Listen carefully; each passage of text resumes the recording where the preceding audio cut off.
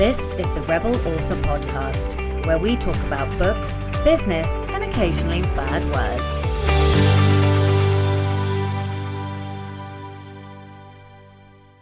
Hello, Rebels, and welcome to episode 65 of the Rebel Author Podcast. This week, I'm talking to Adam Leeb, CEO, inventor, entrepreneur, and we will be discussing tips and tricks to help you write distraction-free. But first, to last week's question, which was, how do you spend the holidays? Of course, this year the holidays are a bit bizarre, and so I wanted to bring a bit of festive cheer and see what you guys are going to do. So Bobby Ann Atwood said, this year the holidays look so different, but one thing that is staying the same is a tradition I brought to my kids from when I was little: cinnamon rolls on Christmas morning. Aww, I love that. I love a cinnamon roll. I love cinnamon in general. I love the smell of it. I love the taste of it. We have like a Christmas candle that has cinnamon in it, and it's like crack to me. I love sniffing it more than anything. Anyway, back to Bobby. Bobby says it's not only a fun treat for them, it's also a sneaky mum trick to keeping the kids from coming downstairs too early. The tradition is that they don't come downstairs until they smell the cinnamon rolls baking. I still get up around 7 to start baking, but it's a quieter start and makes for an easier morning. We open the presents after the kids have sufficiently stuffed their faces, and mummy too. Oh, I love that tradition. So Ian Worrell says, he's given me a long list of dates that are sound like he has crazy shift work. So yeah, that sounds a bit rubbish in terms of all of the on and off. But Ian says, with a family on British Columbia and Ontario, if it's permitted, I will likely have Christmas dinner with friends here in Nova Scotia. On Christmas Eve, I'll probably watch movies, read. Other days off, I'll work on my goals for the new year. And so that brings me very, very well to this week's question, which is, what are your goals for 2021? I am just in the midst of finalising mine. I am doing something controversial for at least for the start of next year, and basically not planning.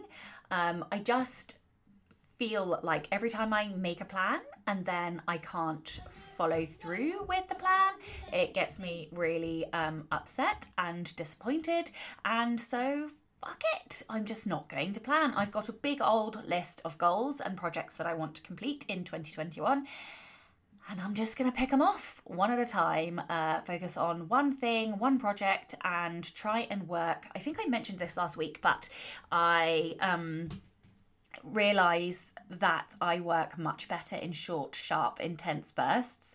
So if I can back to back those bursts but on different project areas, I should in theory be able to continue to work at a higher rate. I mean, obviously this is all dependent on COVID and schools shutting, and I'm pretty sure the schools are going to shut in January, so God knows what I'll actually be able to do. But therein lies the reason I'm not going to plan, because I don't know what time I'm going to have in January or February or, November-ary, whatever month next year.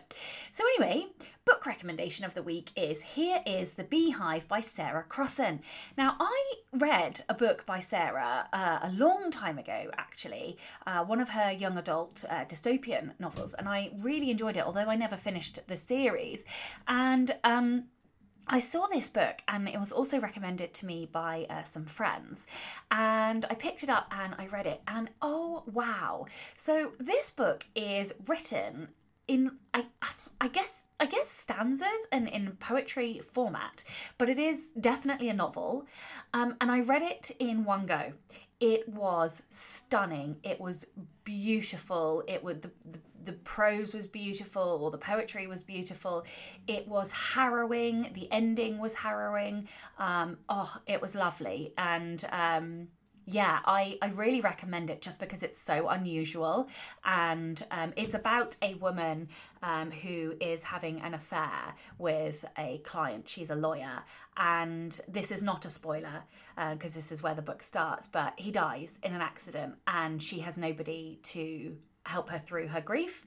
And so it's just about, it's about grief and grieving and how she deals with that. And it was truly amazing and one of the better books I've read this year. So yeah, here is The Beehive by Sarah Crossan. All right, so in personal update, I recommended Monsters last week by Emerald Fennell, and I just wanted to come back to that recommendation. I do still recommend the book, but for me personally, it had a disappointing ending, and I just felt it was only fair, because I did recommend the book before I'd finished it. Lesson learnt there, Sasha. I felt it was important that I come back and tell you how I felt at the end of the book. So the reasons I still recommend the book are it's incredibly voicey. This is the middle grade book written for adults. So it has two 12 and 13-year-olds who are essentially psychopaths. And so it's dark, it's got dark humor. Highly recommend it for the characterization and the voice. However, I didn't really like the ending and I felt it, I knocked a good couple of stars off for the ending. It ended abruptly. I didn't feel satisfied with the ending. I don't know what I wanted from the ending, but it wasn't that. So yes, I just wanted to come back on that recommendation from last week. So as I record this, it is December the 18th. My son finished school yesterday after a whole 4 days at school this month. Lucky me. And so he is now on the school holidays, and I really want to not do stacks of work whilst we are on Christmas holidays. I would like to do fun bits of work, bits that I want to do. So I am trying to finish scheduling a bunch of stuff and finish off like the bits of freelance work that I have to do, so that I can more or less take as many days off as I possibly can. I will inevitably have to do some work over the holidays, and I would also like to work on The Scent of Death. So this is my treat. I want to work on The Scent of Death during the holidays. So I'm sure when I had a day job, that is what I treated myself to, was writing the stuff I wanted to write. And I am absolutely fucking desperate to write this book, especially after having spoken to Jeff Elkins on The Dialogue Doctor, and I will share the link when that is out. I think it's not out until February. But yeah, so I am about to put it on my Kindle today to read the 10,000 words that I already have, and then I'm going to dive in because why the fuck not? What else? Oh yes, so this week I do accountability every Monday morning in my Facebook group, Rebel Authors, and it's to help you guys be accountable, to help keep you on track, to give you a forum for people to hold you to account. And I do it every week. And this week I had a ridiculously long to-do list, and you know how much I've done? Fucking nothing. I have done loads of work this week, let me just clarify. But what I did was I chose to finish a project in the 4 days that my son was at school. So I edited the entire of Trey in 4 days, and I am about to send it to my critique partner. So I am super excited because it means I finished another thing by the end of this year, and I guess my theme for this year was finishing shit. So yeah, I am super buzzed off my tits because I finished another project. And also it was Trey, which is the book that nearly fucking killed me. So I am even more happy that I have finished this book. And I have been reflecting on this, and I wondered, maybe this will be helpful for you guys, I don't know.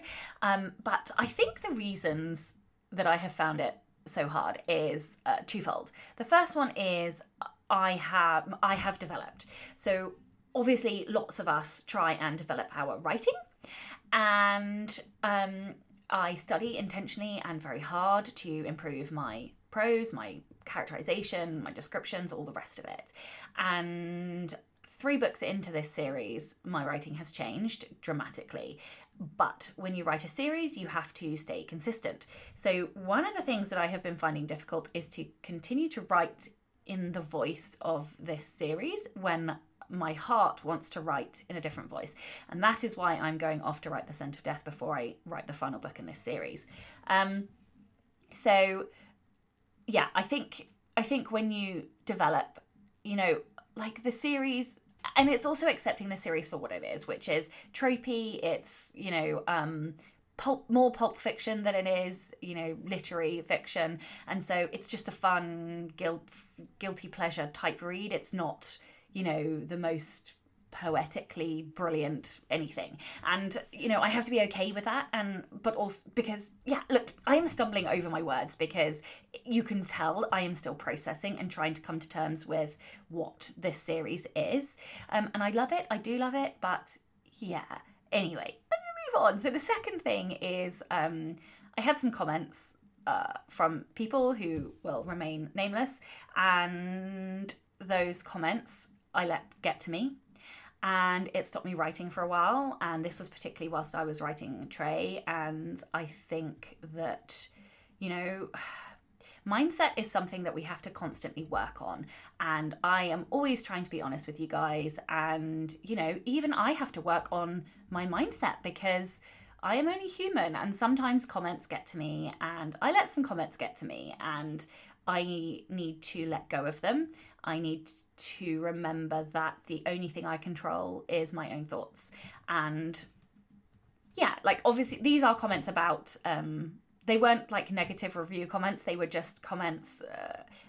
I can't really, anyway, they were comments, and it bothered me, and I let them bother me, and it got associated with Trey.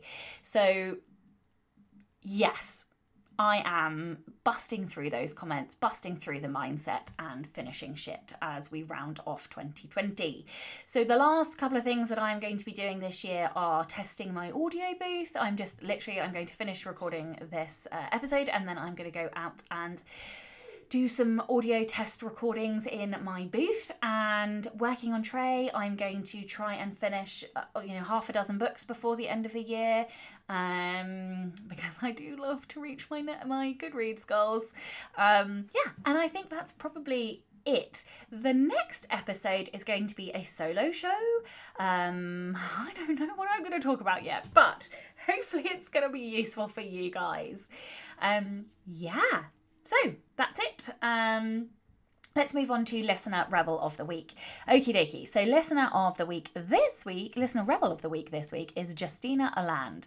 Justina says, my first boyfriend in high school showed his true colours after about a year of dating. He suddenly had a problem with the way I dressed. I dressed in alternative fashion, basically mostly black, emo or punk style. He told me that I was dressing too dark. I ignored him and dressed the way I wanted to. It escalated when he would tell me I was dressing too sexy and accuse me of dressing to get other men's attention. He would even tell me that my athletic shorts and athletic tights, which every other girl in the school wore for sports, were too slutty. Skinny jeans and fitted shirts were too sexy because they were form-fitting. Even loose t-shirts were too sexy because in his eyes they made my boobs look bigger. I know this sounds ridiculous, but he was a conservative Christian guy, and this all built up over the 2 years I was with him, so it wasn't so ridiculous when I was going through it.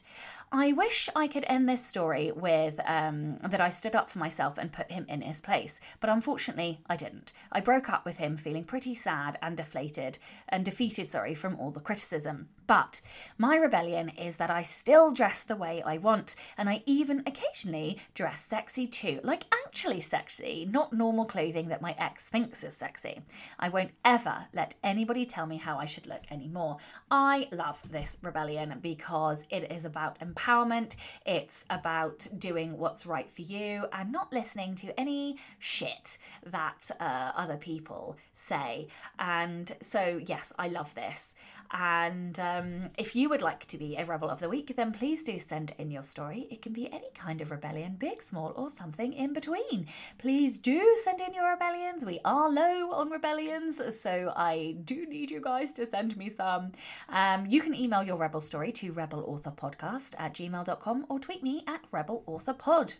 No new patrons today, but a huge enormous Santory type thank you to all of my patrons, old and new alike. You guys help to keep the podcast running, and you give me all the feels in my belly and my cold dead heart. So thank you. I will be giving you a little extra something before the year is out, so look out for that on Patreon. Okay, let's get on with the show. Hello and welcome to the Rebel Author podcast. Today I am joined by Adam Leeb. Adam is the CEO and co-founder of Astro House, an MIT graduate, product designer and inventor of FreeWrite line of distraction-free writing tools. Hello, Adam. Hello, Sasha.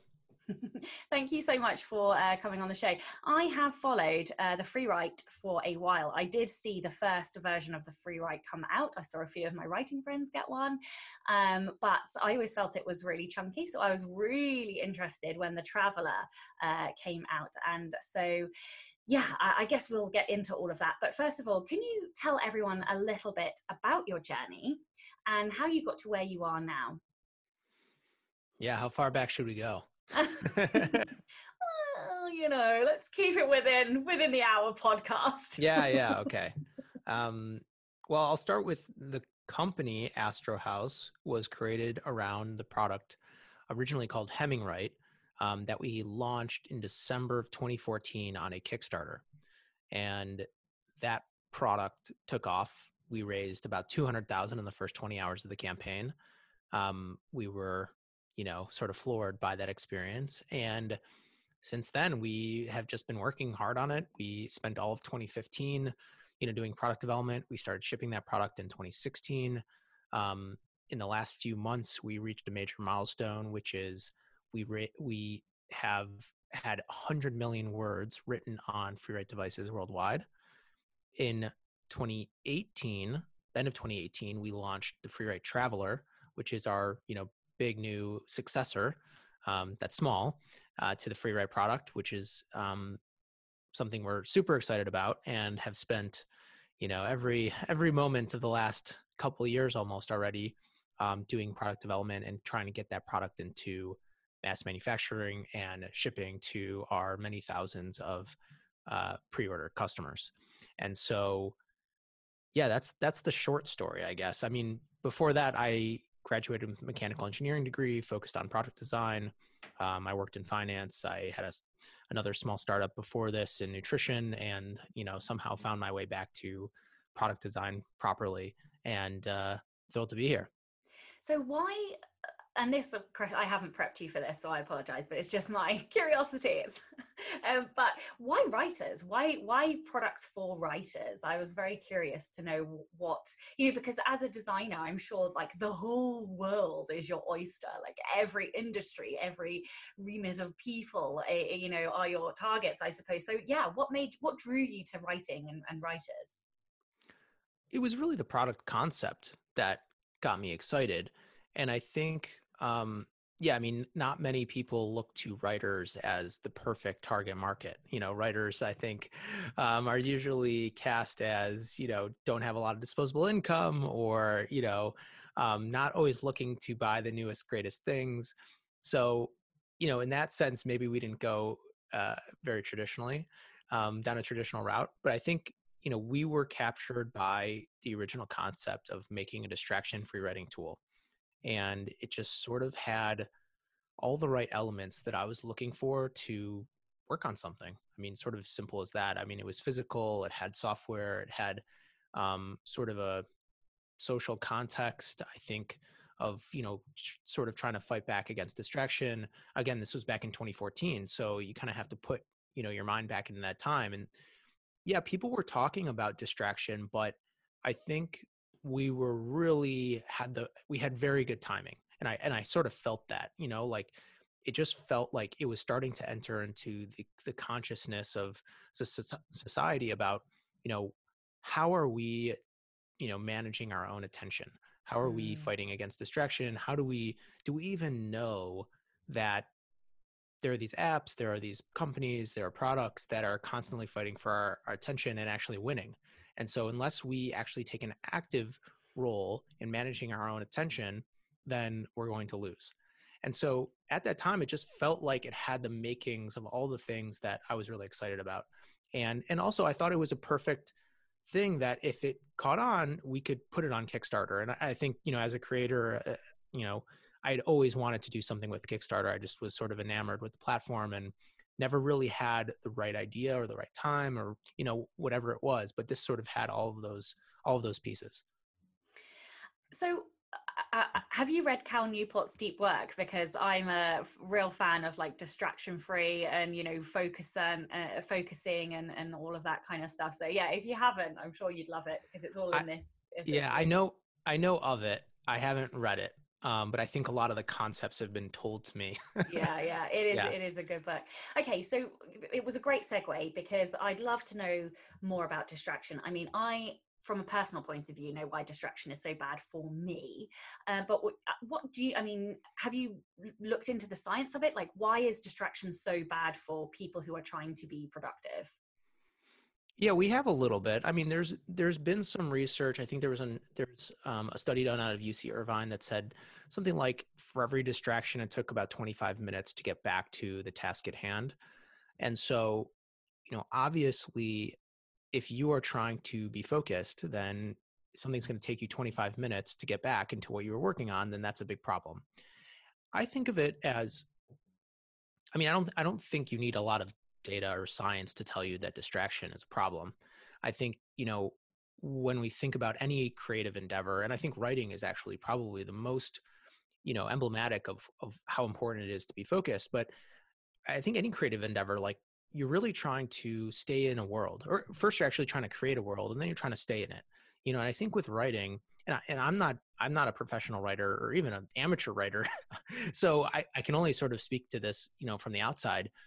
But I think when writers, especially creative writers, are working, they're trying to create a world. They're trying to stay in that world and really try to like feel all of the different experiences that they're creating through those words, and it's more than just dialogue or a location that a character is in, but it's really creating this world. And I think getting pulled out of that into the real world or whatever's going on around us is really, that is the problem. And I think like beyond just, putting the words in the right order and picking the perfect world, I think being able to kind of set yourself into that world and keep you there as long as possible is really sort of one of the main challenges of writing and creative writing in particular. And I think so that's sort of how we think about the challenges with distractions and writing, especially creative writing.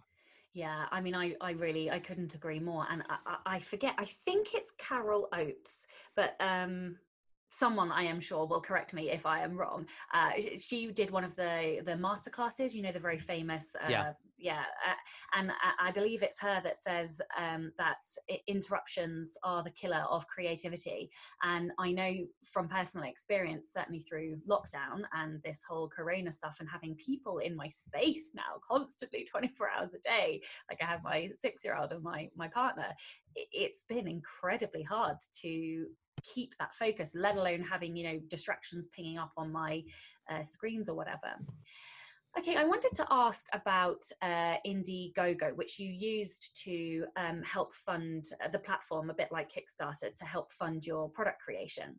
It's not something that many writers use, with the exception probably of Brandon Sanderson, who did use Kickstarter rather than Indiegogo, but recently, and I don't know, I think it was about $7 million in the end, $7 million he raised for his Way of Kings campaign. But I wanted to ask, what lessons have you learned about making a campaign successful using those Indiegogo and Kickstarter like platforms? Well, a lot of lessons. I think this would take a lot longer than our podcast time, but I've run 3 campaigns, 2 of them successful, 1 of them not. And I think a lot of campaign creators don't want to talk about their unsuccessful ones, but it was an important learning experience. And so I mean, I think, well, one, I think the biggest thing is making sure that your campaign is right for the platform. There's just a lot of things that aren't going to do well because the people that are on that platform are not interested in those types of things. That doesn't mean that, that business might not be successful otherwise. But I think, there's certain things. I mean, software is a great example. Like the great majority of software, games excluded, are not a good, are not a good candidate for crowdfunding. There's just not enough people that are really willing to put up the money ahead of time before someone has something to show for it. And so I think that that's sort of tricky. So I think that there's certain types of things and campaigns that are really well suited for crowdfunding. And the difference between Indiegogo and Kickstarter is sort of, murky and getting a little bit more gray over time. I think, Kickstarter generally has a larger audience, but they're maybe a little bit more design focused. Indiegogo is a little bit more of like, they're a little more willing to be more of like an e-commerce platform. So, I mean, there's sort of trade-offs to each one. I think, for us, like I said, the biggest things are really making sure that you have a product or a campaign that's good for crowdfunding. And then the second most important thing is make sure you do the work ahead of time and not falling into the trap of if you build it, they will come, because that's just not how it works. You really have to spend the time and energy doing a lot of pre-campaign marketing. So, if you don't, I mean, I suppose it could work, but you're taking a lot of risk, a lot of unnecessary risk as well. It's so interesting that you say this because I did a food shop before I came on this podcast, and I was listening to a podcast that was talking about digital course creation. And they literally, word for word, almost said what you have just said, which is don't build your course until you have the sales. Do pre-sales and give your, as long as you tell people when it's coming and you continue an open line of communication, people will wait for whatever it is that you're selling. But don't build your course and spend all of that time creating it until you know that you have an audience, which, and this is from a person who is also an entrepreneur. So like, I really should listen to these lessons. So yeah, I love that you have just echoed what this other person said as well. Okay, as an entrepreneur, another fabulous segue, what do you think are the 3 most important skills you have cultivated over your journey?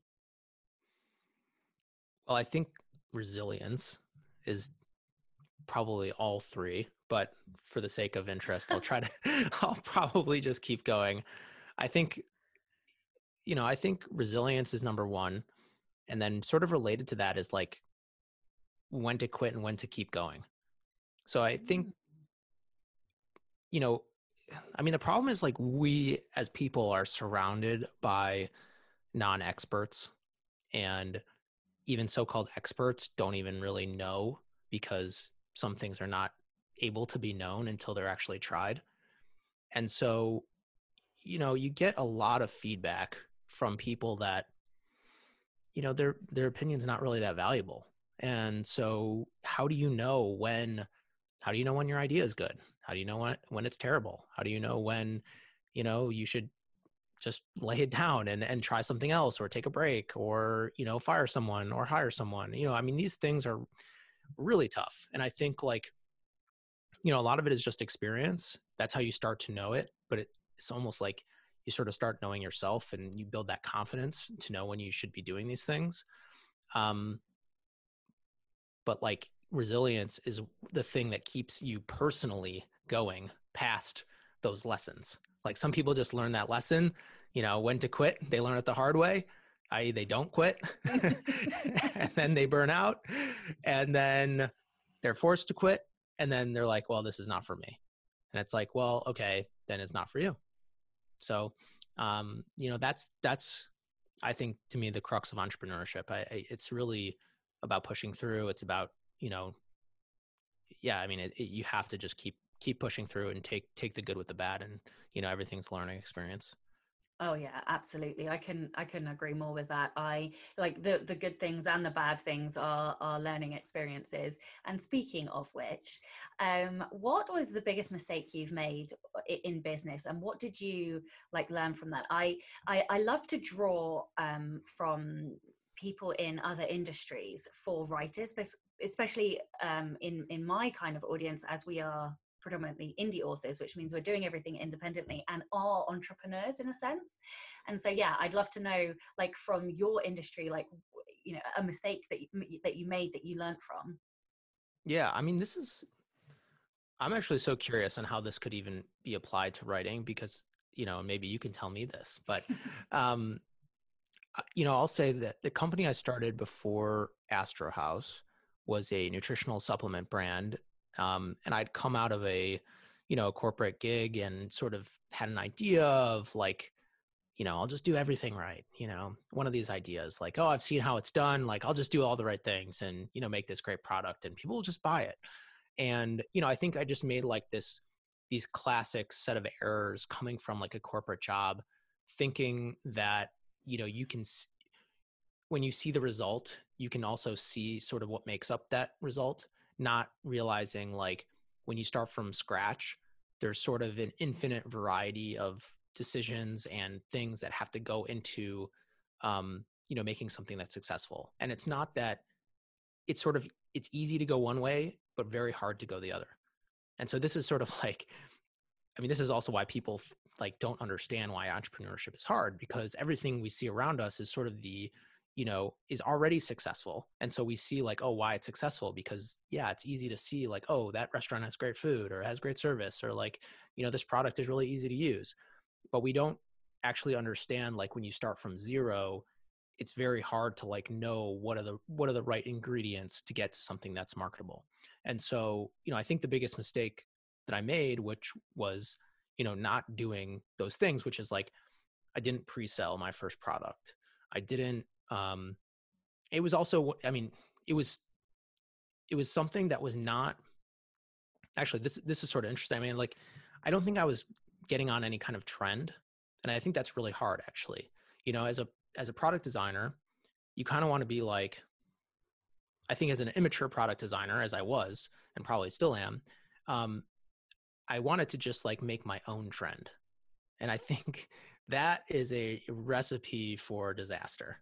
Like, there is no making your own trends. Like, that takes a lot of time and a lot of work and probably a lot of money, but really a lot of time. I think that's the thing that's hardest to really grasp.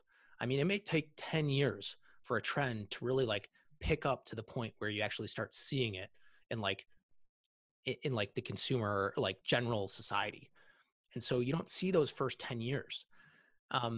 So I was coming out with a product that really didn't have a trend attached to it. I was kind of like, kind of paleo. It was kind of this, it was kind of natural. It was kind of, I'm talking about nutrition here, but like, I think it applies to pretty much any product. If you don't have a trend that you're riding, like, it's really hard for people to answer the question of like, why would I care?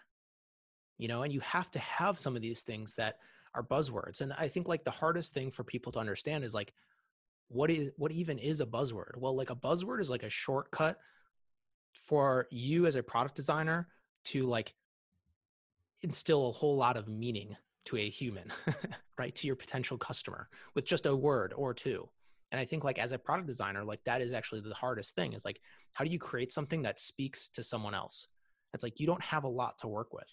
And so, like, you have to sort of rely on these words that are really trends, or trends that are really words, that are a lot more meaningful than just like the word in its literal form. And so I don't know how in any way that applies to books or writing. And I'm curious because like, for an author, I have to think like, I don't know. I would imagine, well, I don't know. Like, are indie authors more focused on writing a commercial success, or are they more focused on, I'm just going to write, my art? I don't know. Okay, so I was grinning like an idiot throughout like, the entire time you were talking, because I was like, oh my God, it's exactly the same. So, everything you said is so utterly relatable for me. So it's pretty much summed up in what you said at the end there. So you can do one of two things. You can either write to market, and that's what we call it, where you hone in very specifically on one very niche genre. You go and you do all of your research, you learn all of the tropes, the key buzzwords, the tropes, the things that readers are expecting in that genre, and you ensure that you put those into your story, and then you deliver exactly what they want.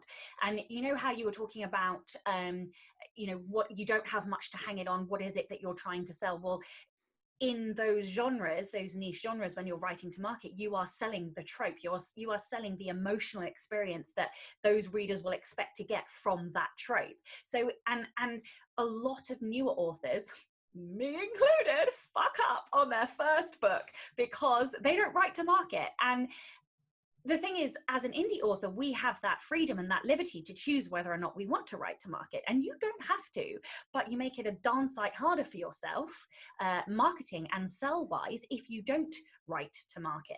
So it's so much harder to define who it is that you are trying to sell your book or your story to. So it is exactly the same in that sense. And I do think that the not sticking to one clear genre is very common in first even second books with a lot of writers. So yeah, I love that mistake translates perfectly to our industry. And it just goes to show that so many of the principles of business and the principles of entrepreneurship really they transcend like industry. I love that. Okay. You are the CEO and founder of Astro House, a company designing distraction-free writing gadgets. So, would you like to tell everyone a little bit more about your product and how it's useful to writers? Sure. So the product we're talking about is the FreeWrite Traveler. So this is the product that we initially launched on Indiegogo and are now about to start shipping here in the end of September, early October. And so we're obviously super excited about that. And so what is the product? The product is what we call it a distraction-free writing tool. And this is building off of our existing FreeWrite product that, again, I think I mentioned we launched all the way back in December 2014 on a Kickstarter campaign. So what's different about it is that it's a modern digital device that's wholly and entirely designed for writing. And so what is not important for writing is taken off, and what is important for writing is improved. And so we have a really great, on the Traveler, we have sort of the best possible scissor switch style laptop keyboard. It has about 2.5 millimeters of travel, whereas I think most Macs are now up to 1 point something. So, much more travel, which is sort of the big complaint with laptop keyboards. It has an e-ink screen. So this is the same exact screen that's in a Kindle. So you can write outside. It has that really great contrast. It looks like paper. And it's small. It's about 1.5 pounds. It's easily portable. And the best thing about it is it's completely distraction free. So there's no browser, there's no email, there's no notifications, has a super long battery life. And so the idea is you can take this thing wherever you want and you write wherever you feel inspired. It's also part of this writing process where we really try to promote sort of the draft and then edit later in a separate session. So it's really a drafting machine. It does have some very limited editing capabilities. We added arrow keys to the Traveler, whereas there are none on the FreeWrite, which is pretty interesting. But that's really it. There's no copy and paste. It's very, very simple. But the idea is that everything that you write is also seamlessly saved on the device and backed up to the cloud. So you can draft and then open your document in Dropbox, Evernote, or Google Drive and edit it there later. Amazing. And so I have one question. So I have a very bad back and neck. And so my question is, for those writers, and I know a lot of writers who are like me because we're sedentary, or I had a car accident, but is there a way to raise it? So I even on my Macs, I always have to take like a little travel device with me to like raise it up, because I can't look down. I have to look up, otherwise I get really bad pain. So, or like, is that something you can develop? Because I really like the the free write traveler, but I can't until I know that I can look upright whilst typing. So interestingly, you can actually plug in an external keyboard to Traveler. Okay. So you could actually put it on some kind of stand and use another keyboard. I mean, we're sort of limited to the form factor of a laptop, you know. Yeah. I mean, laptops are not really great ergonomically in general. Um, so in that sense, we're kind of limited, but you could actually do that. So you could, bring another keyboard if you had to, and plug it into the device and raise up the Traveler and have, the screen closer to eye level, and that'd be much more ergonomic. Okay. So there you go. Yeah, I love that you had a solution for that, because I definitely threw that one Or even left better, field. you could just close your eyes and not look at the screen. Well, yes, yeah, and I can do that because I don't look at the keyboard anyway. But still, I have a tendency to look down. Right. That's why I always try and raise. Like, I try not to work on a laptop anyway because of that reason. But yeah, I love the distraction-free concept. So, all right, what is the process? And I am sure there are like 5,000 different, different product iterations or whatever. But broadly speaking, what is the process of going from initial idea, initial concept to product on the shelves? Yeah. So I've tried to explain this to like some of the team members that have joined my team, and the way that I say it is like, well, do you want me to explain my way or the right way? Oh no, definitely your way. Yeah, my way. Okay. It sounds rebellious. Well, the right way has a lot more research and time and money involved. My way is sort of a little bit simpler in that I think, I mean, my nature is I'm coming up with ideas pretty frequently. I mean, that's just sort of something that I do. And, I think the biggest thing is like, the first thing is it has to be interesting. And then I sort of use the filter of time to help me decide if it's really, really interesting. So I will actually write them down, these different ideas, but usually I write it down and then sort of, go about my day and my life. And if something is sort of like creeping back into my consciousness, like over the next month or 2 months or 6 months, like to me, that's a good sign. Like, like, okay, maybe there's something more to this. And so that's like, it's sort of as simple as that. Whereas the right way would be to do user testing and, make mock-ups and prototypes and go test out with the market and all these things. I just sort of use time. Yeah, I mean, it takes longer, because it does. I actually don't think you can shortcut this process. I mean, you can kind of trick yourself also with user testing and things like this. Like, and I think that's actually a really dangerous sort of path to go down, because you can do all this user testing and, more likely than not, your own confirmation bias is going to show through that user testing and be like, oh, this is a great idea. It's like, well, maybe. So I think, letting time go by, I think is like the most valuable part of that process for me. And then once I've sort of decided like, okay, there's something here, like, well, when I need to actually have the time to start working on it. And then usually it starts like formulating sort of like the basic features of a concept. I mean, I think for any product to sort of like be impactful, you sort of have to think about like, what are the killer features? Not what are the nice to haves, but like, what's that one or two things that are going to like really attract a potential customer? And this is like, I think this is so critical to any kind of product design. How do you get people interested? And so like, it's really from these one or two killer features. And so like, until you have a good grasp of those things, it's really hard to kind of move forward. And then I think the biggest thing is being able to answer the question of like, why now? Anything that's really going to be successful has to be able to answer the question, why now? Because there's a lot of ideas, and people always sort of say this thing like, oh, ideas don't matter, blah, blah, blah. It's like, I don't believe that at all. I think like ideas are actually really important. I think like you have to marry the idea with the timeliness according to the market. And that marriage of idea and timeliness is like, that's everything, actually. And so, you can do a lot of things wrong from the actual product standpoint, but if you get sort of the timeliness and the right sort of like key concept right, I mean, that will carry you through. And so, I try to make sure that I sort of have those questions answered.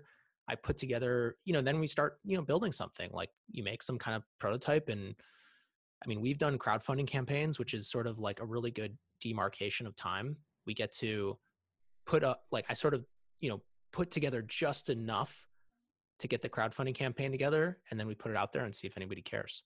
And that's really the concept. And then, assuming that it's successful, then there's a huge process to actually make it, go from concept to, mass production product. And of course, we're talking about like, physical products right now, but yeah, I mean, there's a whole process to actually like getting the thing made. Yeah, I love that. And again, I don't know if I'm sort of gobsmacked that so much of your industry relates to our industry, or what's the word, just like completely satisfied, or not satisfied, that's the wrong word, but as if I knew that was the case, because so many industries are so similar. But that's certainly how I decide which book to write. It's which one has been with me the longest and still seems the most exciting or the most alluring. But I love what you were saying about time and market, and that is also particularly important for indie authors. I think the one advantage that we have is that books, where unlike products, books can be timeless, because like, take for example the vampire trends that have come and gone and come and gone and come back again. If we write a book now and there isn't a vampire trend, well, there's nothing to say in 5 years time that trend might come back. And I suppose that's that's a key difference I can see with technology, is that it advances so quickly that trends don't necessarily come back around. But that said, one of the articles that you wrote that I thought was interesting, and I think it was one of the articles you wrote, was that the past is the future when it comes to writing. And I loved that concept, and I think that ties in really nicely with what you're saying here. I don't know if you just want to explain what you meant with that. I don't know if I do know what I meant. I think you were talking about, the fact that if you go back to what, Ernest Hemingway, for example, was doing, he wrote distraction free on a typewriter. Yeah. And, that's the future of writing is the past, essentially, in terms of technology. Yeah, I think when I mean, the product was the original Freewrite, when we launched it, was extremely provocative. And I think, like, in a good way, I mean, we had both like lovers and haters. And I think, like, through that process, I also sort of came to grips with what it's like to put something creative out into the world, which I imagine a lot of authors hopefully, have to deal with, right? Like, you're putting out like your baby. And in some ways, like, you don't really want feedback, like, it's just like, it's like, here it is, if you like it, read it. If you don't, like, don't, and the same way for us, it was like, yeah, like, if you like it, buy it. And if you don't, like, it doesn't, no sweat off my back. Like, if you don't like it, you don't need to tell me. And I think, like, I started to understand, like, there is a balance in the universe of, like, if you want people to love something, there also needs to be people that hate it. And that was sort of an interesting dichotomy to like experience viscerally.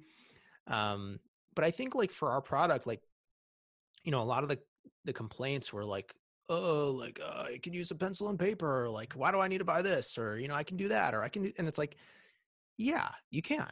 Like, by no means are we saying like all other forms of writing are now defunct. Like, this is another tool. And not only is it another tool, it's actually a tool that's in a very specific part of like this writing process. It's not even for all of writing. It's just for drafting. And so, we just said, like, okay, this is a specific tool for a specific purpose. And if you believe in this sort of process, like, you might find this tool useful, and you probably will. And, thankfully we have. we've had a lot of, we've had something like 100 million words have been written on devices worldwide, which is like, that's great. And we've had, a lot of books that now have been published from the device. And I think like it's because it works. And the reason it works is because we sort of take like the best things from the past, which are sort of this like super simple interface, and like, remove all the friction from the actual writing process and sort of marry it with like modern technology. And so like, it is kind of its own thing. I mean, like I said, I think, we tried to really take as much from the past unabashedly as we could, and just say like, okay, yeah, the past actually had some really great experiences. And I think that's like sort of a theme that runs through like my design process. Like, I'm always thinking about technologies mostly that I've experienced, but that have somehow like gone away because of like the march of technological progress, even though that there's some things that are just fundamentally worse now. And so I always like use this example of like changing the channel on a TV. Like back when there was analog TVs, you could like change the channel as quickly as you could like rotate the dial. And now it's like you can count to like 15 before like a modern TV like changes the channel. It's like, what is it doing? And it's like, it's fundamentally worse now. I mean, yeah, we have thousands of channels and we can stream and like everything, like that's all much better, but like there's just no such thing as like channel surfing anymore. And so there's going to be a whole group of people that have no idea what that even is, or like why is it called surfing? It's like, because you could literally like cruise across these channels, and it's like we've just completely lost that sort of experience. And I think that there's a lot of different types of experiences that we've lost. And so like, I really like sort of being able, I mean, I think I feel very lucky that I've actually been able to sort of bring back some of these like cool experiences of like, okay, here's a very simple writing experience, but it still connects to Dropbox. So another spontaneous question, sorry, but you're just giving me all these questions. I'm so curious about your device. So the way that I write now is I use Scrivener. I don't know if you've heard of Scrivener. Sure. I'm sure you have. So with your device, is it just one document? Let's say if I was using your device and I was drafting and I finished a chapter and I wanted to write a new chapter but in a different document, like does it have the capacity to have multiple documents? Like can you, or is it all one document that then exports up? How does that work? Yeah, you can have unlimited documents. I think we have internally, there's room for like 1 million pages of documents. Oh, okay. And the way that we've done it is we never wanted to have like a file tree. So what we did do though, to have some kind of organization, is we made 3 folders. And so there's like A, B, and C folder, and we sort of let people use them however they wish. It could be like, your books in A and your blogs in B, or it could be like chapter 1's in A, whatever you want. But within those folders, you can also have as many actual documents as you want. And what's new with the Traveler is we have a document manager. So whereas the FreeWrite was really, really forcing you all the time to kind of move forward, there's actually in Traveler, you can kind of look at your documents in the entire folder, which is new. There's a little bit more self-administering of documents. You can archive, you can shred on the device instead of having to go through Postbox. So there's just a little bit more self-administration of documents on Traveler. But ultimately, it's again, like we're trying to keep it super simple, not give too many places for the writer to kind of like fiddle. Really just or be distracted. Exactly. And so, FreeWrite took that to the extreme. Traveler has a little bit more flexibility, but ultimately, like it's still a very focused writing machine. So, as a designer, I'm curious, what are the most important tools in your business, like as an entrepreneur, a designer, a product creator? Because I think a lot of people that come to being an indie author are surprised at the number of tools and bits of software and stuff that we accumulate in our businesses. It's shocking to me. I'm just supposed to write words, but I have all of these tools and devices and bits of software that I use to run my business. So yeah, like for you, what are the most important tools? Here's a bit of a oddball answer. I'd say like people management tools. Oh, okay. Learning how to communication tools. I don't know. Yeah, I mean, I think as for me, like, I mean, these products like Traveler, for example, like, it probably takes 10 different types of specialized engineers to actually create it. And so, I'm only one person and my team is not that big. And so we are, relying on other people all the time. And I think like learning how to communicate with other people. I mean, we work with teams in France and in China and, how do we coordinate all that? I mean, those kinds of communication tools are just absolutely critical. And so like, it's kind of a weird answer, but I actually think that's probably for me right now, the most important thing. It's like working with people and learning how to coordinate and yeah, work across borders. Amazing. Well, this is always my favorite question. This is the Rebel Author podcast. So tell me about a time you unleashed your inner rebel. I think that to keep it on brand, I think creating a product that was purposefully limited in features was pretty rebellious. I think like coming up with something that, I mean, it really sort of bucked every trend in consumer electronic product design.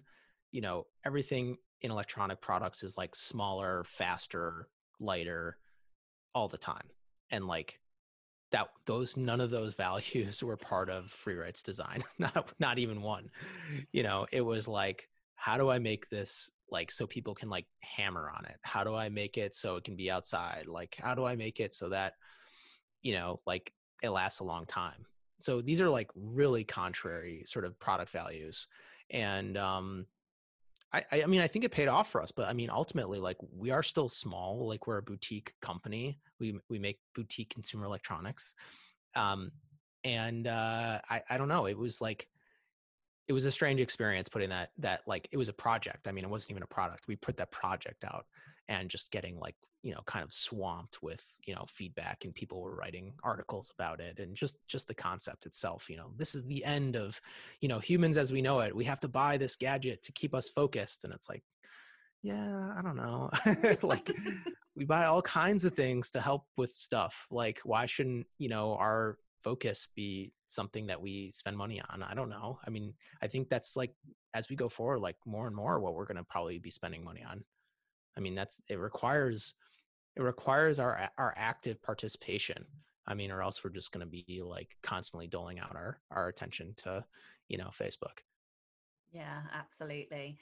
Oh, I love that. And I think I love the whole FreeRide Traveler a little bit more now, because I know it's such a rebellious device. Okay, tell listeners where they can find out more about you and your products, and where they can get a hold of a FreeRide. Yeah, our FreeRide products, the FreeRide Traveler, everything's available at getfreeride.com. You can check out the FreeRide Traveler at getfreeride.com/traveler, 1L. And our corporate website is astrohouse.com, astrohaus.com. All of our socials at astrohouse. So thanks so much. Well, thank you very much for your time today. It's been absolutely wonderful and fascinating to talk to you as well. Thank you also to all of the show's listeners. If you would like to get early access to all of the episodes, then you can do so by visiting patreon.com/Sasha Black. I'm Sasha Black. You are listening to Adam Leeb, and this was the Rebel Author Podcast. So, like I said at the top of the show, next week will be me. It will be a roundup of 2021. What? No, it won't. It'll be a roundup of 2020 and a look forward to 2021, some lessons learnt, some things, tips, tricks, some predictions perhaps, and so I will see you next week. Don't forget to tune in and subscribe on your podcatcher. And when you have a moment, please leave a review.